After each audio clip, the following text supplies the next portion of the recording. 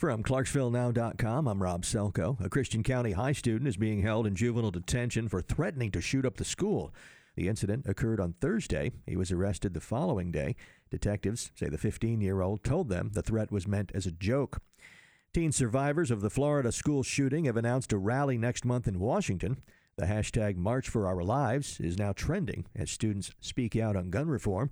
The White House said Sunday that the president will host a listening session with students and teachers this week, but offered no details on who would attend or what will be discussed. The state fire marshal, Clarksville Fire Rescue, and the Red Cross teamed up over the weekend to install free smoke alarms. This is Katie Hagstrom with the Red Cross. We're installing free smoke alarms as part of the State Fire Marshal's Get Alarmed program.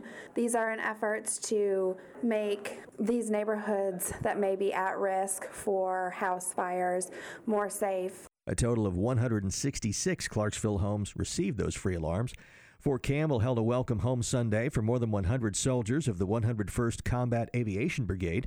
Those troops were deployed to Kuwait, Iraq, Syria, and Afghanistan. We have photos of the return ceremony on our homepage. And Clarksville police say a possible abduction turned out to be a domestic dispute. Investigators followed up on a photo showing what appeared to be a man forcing a woman into a vehicle. After the photo was circulated on social media, the woman involved called police to say she was unharmed. Download the Clarksville Now app for push notifications of breaking news and severe weather. It's free on the App Store or Google Play. For Z News, I'm Rob Selko.